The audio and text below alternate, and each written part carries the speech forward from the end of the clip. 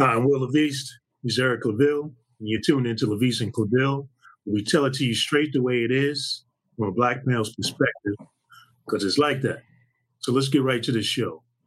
The Tulsa Race Massacre, the 100th year anniversary of this tragedy that happened May 31 June through June 1st. And I pause because I'm just thinking about this anniversary that remains one of the worst incidences that of race violence in the U.S. in its history. And for a long time, it was one of the least known. And so now here we are, 100 years later, remembering, commemorating, and paying attention to this tragedy that has had long-lasting effects. And to just give you some idea, when it initially happened, the Oklahoma Bureau of Vital Statistics officially said and recorded that 36 people died. It took several years to 2001 for a state commission to really examine the events and conclude and confirm that actually of the estimates of scholars of around 300 people is what actually happened. So now, 2001 Race Riot Commission report says that 100 and 300 people were killed and more than 8,000 people were made homeless over the 18 hours in 1921. And again, as we see analysis coming forth now, History Channel is actually having a feature on this. One of the things that's being brought out is how this incident, this massacre that happened 100 years ago, continues to have long-standing effects now in topics that we've been talking about on this show, like wealth building, trauma, continues to be in play even today, Eric. Will, there's a lot to unpack. But first, before I do so, I want to mention their names. I want to say their names. Mm-hmm. Mrs. Viola Fletcher, 107 years old. Her younger brother, U.S. Army veteran, Hughes Van Ellis, 100 years old. And Miss Leslie Benningfield Randall, 106 years old, respectively. These are the three known survivors who witnessed this massacre firsthand. Well, nobody knows the mind of God. Nobody knows the complete plan of God. Right. But we may be able to say, in part, that God allowed these three to survive, to live over 100 years old, just in part so that they could put their eyewitness testimony on record forever. Right, and verify. In the halls of our government. After the years, after the days, after the hours, after the efforts to suppress this demonic, despicable, terrible acts of our citizens in our country against other citizens of their own city, you have to sit back and pause. You have to sit back and pause.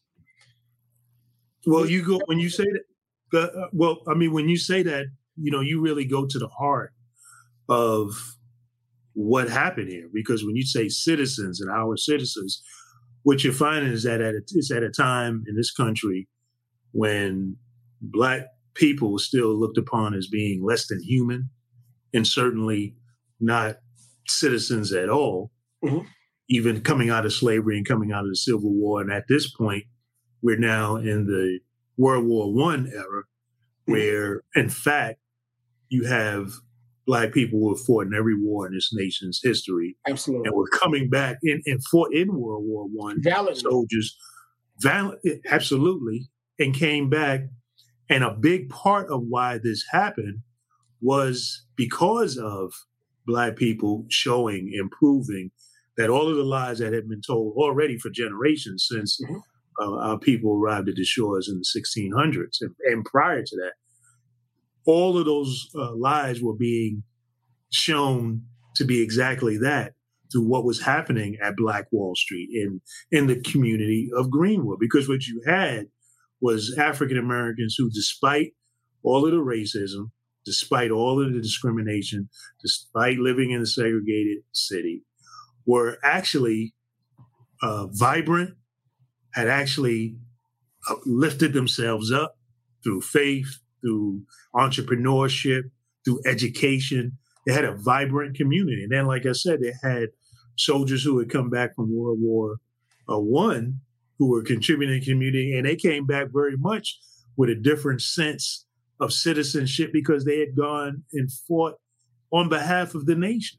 So you had this vibrant community that was existing, totally putting to shame the lie of Black inferiority.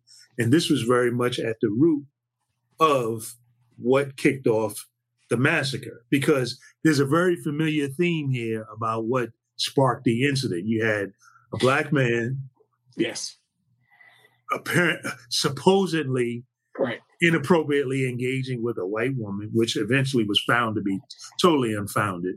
Yeah, that happened. And so talk about that. Talk about it, Eric. Talk about what happened. So, Will, to your point, I want to explain what Greenwood was. Greenwood was a district located in Tulsa, Oklahoma. It was located on Greenwood Avenue. And this area of Greenwood was a thriving business district known as Black Wall Street.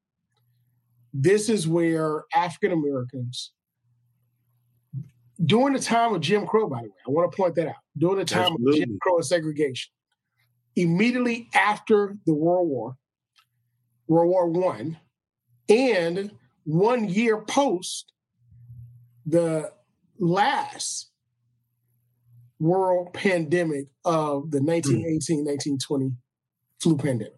Right. So I want us to look at this in global.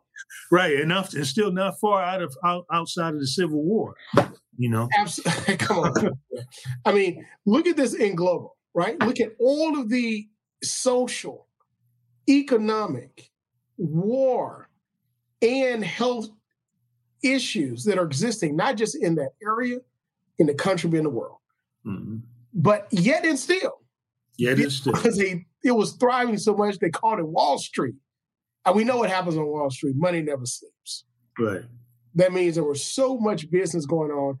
Blacks were prosperous in spite of what I just mentioned. Now, what started this? The massacre began during Memorial Day weekend. All right. It was after a 19-year-old, his name was Dick Rowland. He was a shoe shiner. He was accused of assaulting a white female who was 17 on an elevator. Well, a 17-year-old she was an elevator operator at the nearby building. Right. She screams, he leaves. So all of a sudden the assumption is he had to the assumption. The assumption. Have done something inappropriate. I mean, we've seen this, right? Let's look at modern history. Central Park 5. That's right. Let's go back to the U.S. Supreme Court case, which laid so many landmark legal principles, created landmark legal principles. The Scottsboro Boys, 19, Scottsboro Boys. Young men who were accused of the same thing. Okay. And of course, Emmett Till, of course. Emmett Till. Let's look at the most egregious act of violence upon a boy who whistled. Okay. Whistle. So what happens is they take Mr. Rowland, who's a shoe shiner, into custody. After the arrest, rumors spread through the city, we're going to lynch him. Now, this was also at the height of lynching because it was after the Civil War, after slavery, but during the time of sharecropping, and then during the time of Jim Crow, where lynchings reached a very high level. And again, lynchings came out of basically putting Black men and women, a lot of women were lynched, putting black men mostly back in subjection as they were in slavery. If you take a look at a lot of those lynchings, where Billie Holiday called strange fruit hanging from trees, necks elongated, bodies where the ropes are decapitating the heads of black bodies, where their bodies are rotting, where they're becoming bloated, where their bodies are then becoming just cut up and just completely treated inhumanely. Okay, but with all of that, Will, in those historical pictures, you see white citizens in their Sunday's best. Keep in mind, this was a time period where people didn't dress up because they only had one, maybe two pairs of dress clothing or overalls because we were still in the agricultural society. But they were in a Sunday's best, standing under this tree where a black man or woman is being was lynched, and they're with their children, smiling, taking pictures, essentially taking that generation's version of the selfie. There you go. Proud of what they're doing. So, Will, take all of that knowledge, take all of that history that we just discussed, wrap that up into the anger now that boils up, because we know what happens with mob mentality, right?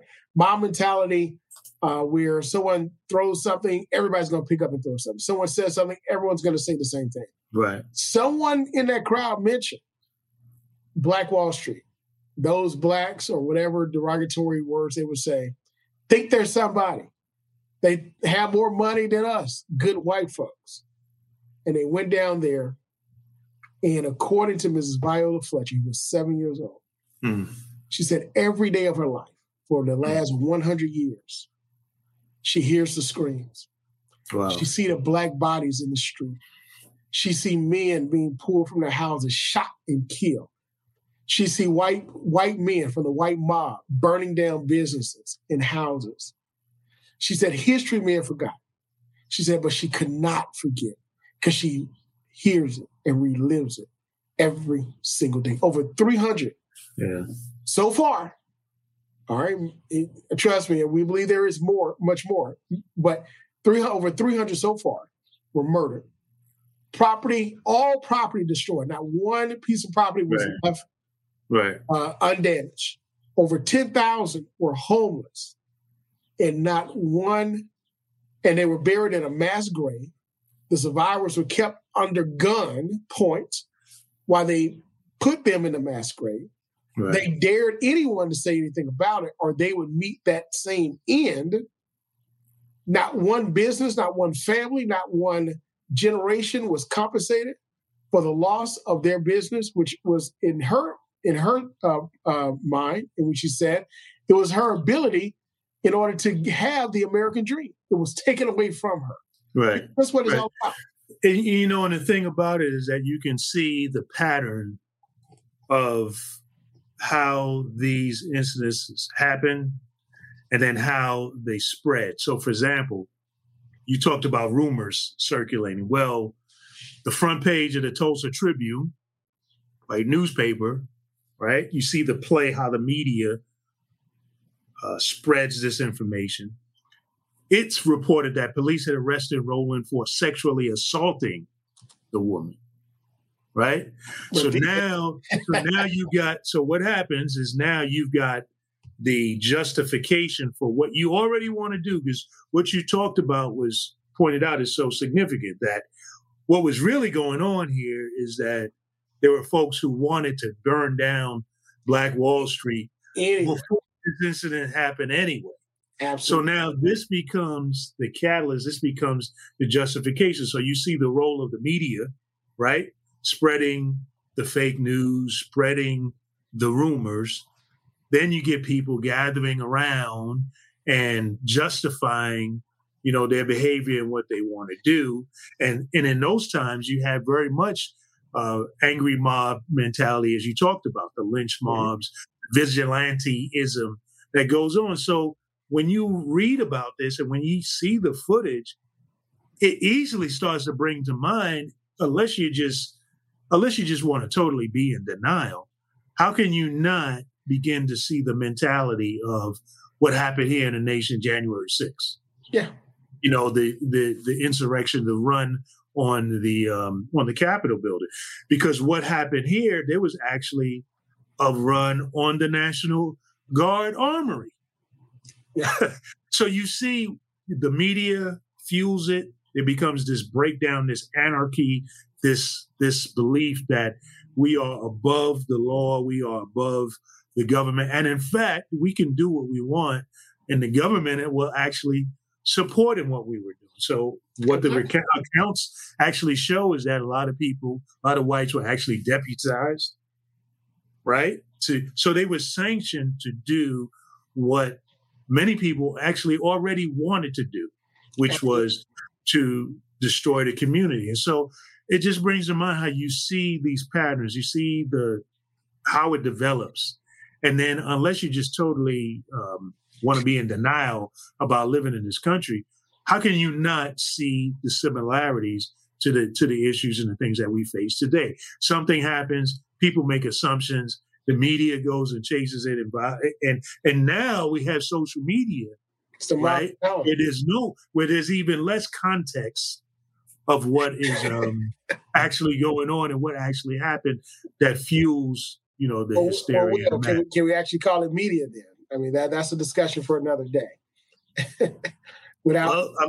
These are the times that we're in, but what it's teaching us is that the undercurrent of racism continues to be prevalent Absolutely. in the nation and is always there, ready to be brought up, whether to be ready to be stirred up. And if we don't address it, we will continue to have these kinds of, this kind of unrest, this kind of madness, this kind of hysteria. But we'll also want to point out that this was not just an isolated incident. I mentioned, of course, the Scottsboro boys, the Supreme Court case that took place. But we have another anniversary coming up, January 1st through the 7th, 1923. A very similar accusation, which was unfounded. Another self-sufficient town where African Americans own property. African Americans basically were able to own and create the jobs, and they were self-sustaining. And that's the city of Rosewood, Florida, right. Which, of course, a movie was created and brought attention to it. But it didn't really get the momentum about social justice and the injustice of that time. The exact same thing happened. There was a black drifter who was accused of assaulting a white woman. And what ended up happening is they ended up killing almost 30 people. Now, the course is reported maybe 6 at the time, but people believe it's much higher. But whites and blacks were killed. All right, so they fought back. But we're talking 1923. Tulsa was 1921. We're talking 2.5 years. Distance from these two events. So we see now, Will, that what took place and what was in the minds and the hearts of the people in Tulsa was not an isolated incident. It was in the minds and the hearts of white Americans across the country. If we're looking at history and telling the truth about it and not trying to re-explain history, we're going to talk about that in another segment. So 100 years later, Tulsa Massacre, not one apology, not one dime, I'm going to even go a little further, not one penny of compensation. Finally, the truth is coming out. They're using high-definition technology for searches of mass graves, which they think they found one by the banks of the river. And to this day, there was a bill put forth in the Oklahoma legislature to include this in Oklahoma history. Right. Will, what do you think happened? Well, I'll let you tell it. It shocked me to say that it actually did pass when I know that it did. The bill failed. The bill failed. The Oklahoma legislature did not want this history taught in schools. Let's just digest that for a couple of seconds. the national news, the congressional testimony, the truth about what truly happened, the lies pulled up by probably microfiche now from the newspapers of that time, exposed, all of these aspects, and the reckoning with social injustice, all these aspects of our history. And still, you have a legislative body that denies it. Why is that? Well, they would say that, one of the things that they did say was that the students are already teaching, about the riot, that it wasn't necessary. It is part of the curriculum. There are history classes. But clearly, this not going forth and really making it a pivotal point in history is a part of the movement to really not fully come to grips with this type of history, these types of incidences that have happened, throughout the country. So there's this resistance, like you said, we're going to talk about it more. We see that still very much at play now. There's this resistance to really go back and be honest about what has happened. And quite frankly, it's really important to connect these dots, because the first thing that people will say is that was then. People living now, children now, were not a part of that happened. Times have changed. But the thing that's really important to understand about this is how the ability to build wealth was so destroyed by, for example, by this incident. Like, for example, is one of the articles I read. We talked about the black press at the time, the black newspaper at the time, the family that owned it.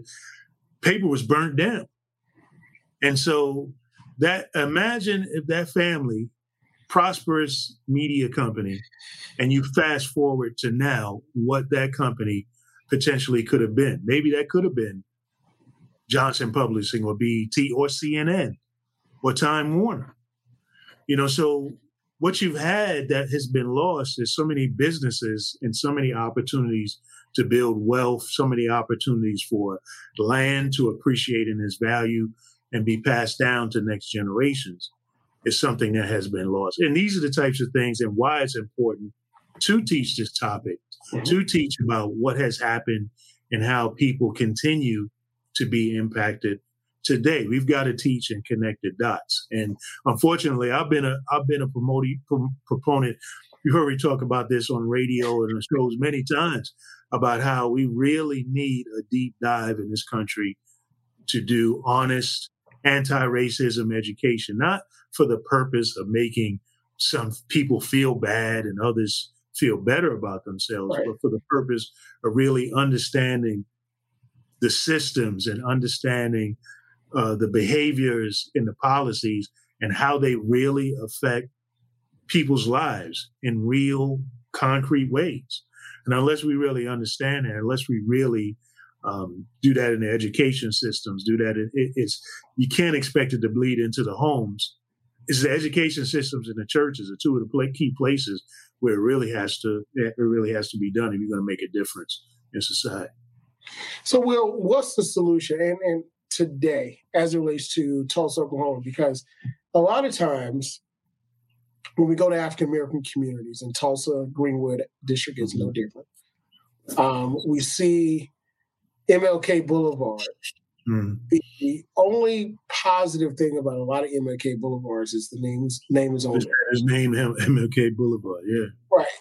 A lot of times we see dilapidation, we see abandoned buildings, we see a lot of poverty, and which is the exact opposite of what King was fighting for. Mm-hmm. And he actually was fighting for economic upper mobility prior to his death. Right.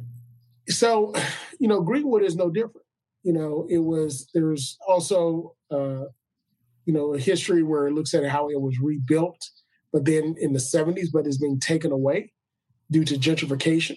Right, urban renewal, yeah. Right, which is gentrification, all right? Mm-hmm. So with that being the case, I mean, we probably have not seen African-American communities like Greenwood, like Rosewood, and like other small towns, some in the north.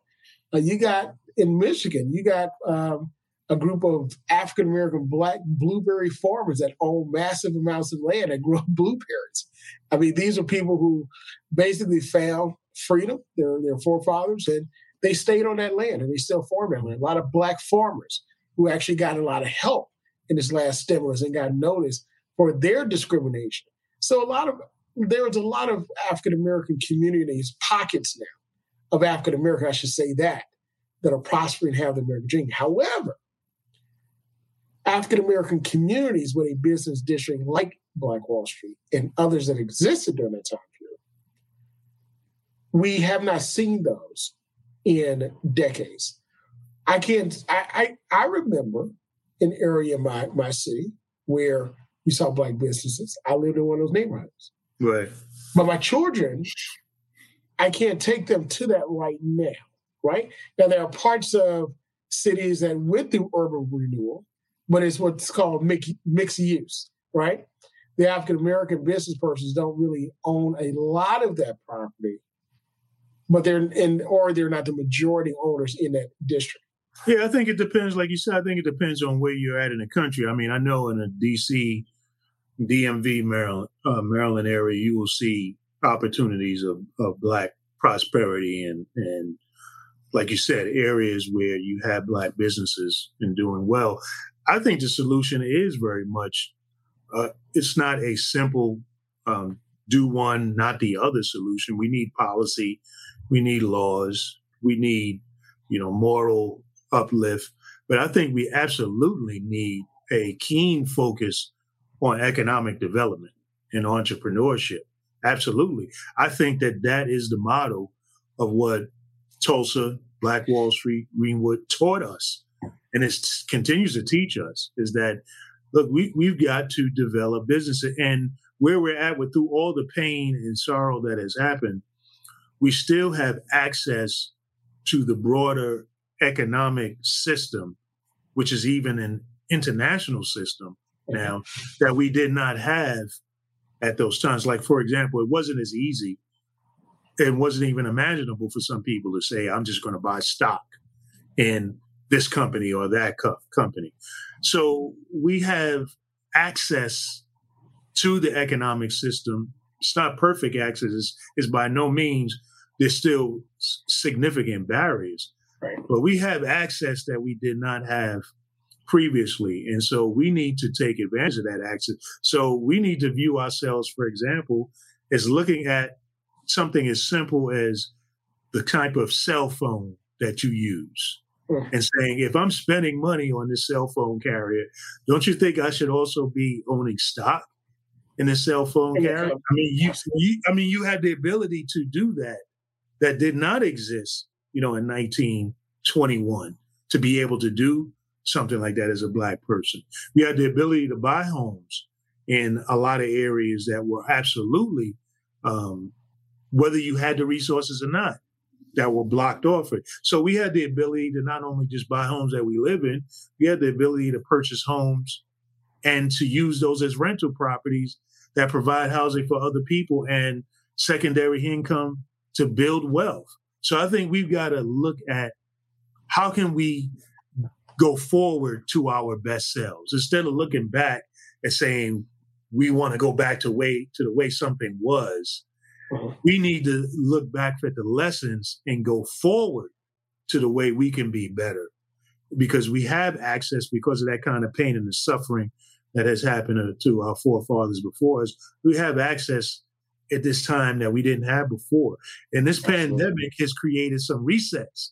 This pandemic, in all of its pain, there's always in a pain, there's an opportunity, there's a promise coming if you take advantage of it. And so this pandemic has created some resets in a number of different areas that if people look carefully and position themselves, you can get in and you can gain an advantage and build wealth for your family and the community in which you live. Absolutely. Absolutely. And Will, I want to give before we end, I definitely want to give some information about that piece that I mentioned in Oklahoma legislature. Remember, on LaVie Sinkleville, we like to give you facts and we like to clarify in case there's an issue. But in 2020, Senate bill passed requiring teaching of the Tulsa race history by Senator Julie Eason McIntyre and also Representative Jamar Shumate. Now, the opposition to that, it went to the House chamber, but the opposition to it is that it's already in the history books. Mm-hmm. But the key to that bill is that it's not required to be taught.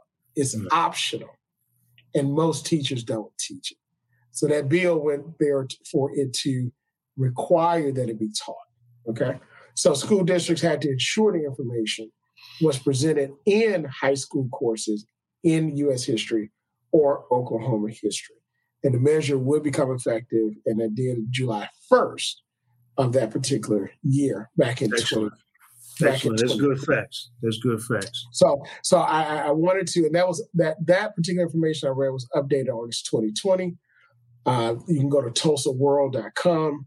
It talks about it, but that article showed up in March of 2012, which that bill would have become effective that July 1st of that day. So I wanted to go back and make sure that our listeners heard that information and that they saw it and ensure that they have the information to make sure they know what the information is out there.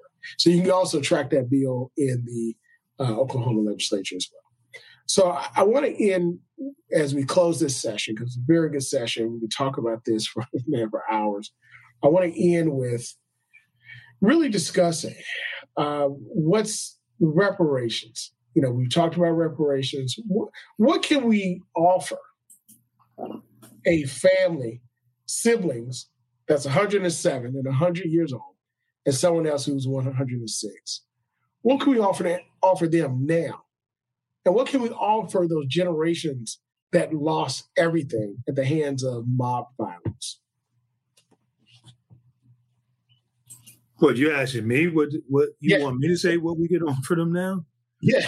I mean, I think you've got to ask them. I mean, they've got to be able to say what it is they want. I would imagine that what someone who's, a centenarian would want opportunity, liberty for their grandchildren, for their descendants. I think they have seen so much and been through so much that they don't want to see another generation of their people having to go through what they've gone through. So I would imagine that the things that we've talked about, that those are the kinds of things that they would want to see, that we be able to have life, liberty, pursuit of happiness. And I think, as we were talking about it, economic development, like what Black Wall Street represents, is really what we need to go back so that we can go forward too. Absolutely. Well, with that, we want to thank you again for taking time out of your schedule to listen to LaVie Sinkleville, where we bring it to you straight, just like it is. Feel free. Follow us on our social media. Like, share, follow on our Facebook page, all of the social media as well. If you have any questions, please comment. Let us know what you think about this session and others. Until next time, according to LaVie Sinkleville, that's the way it is. We'll see you.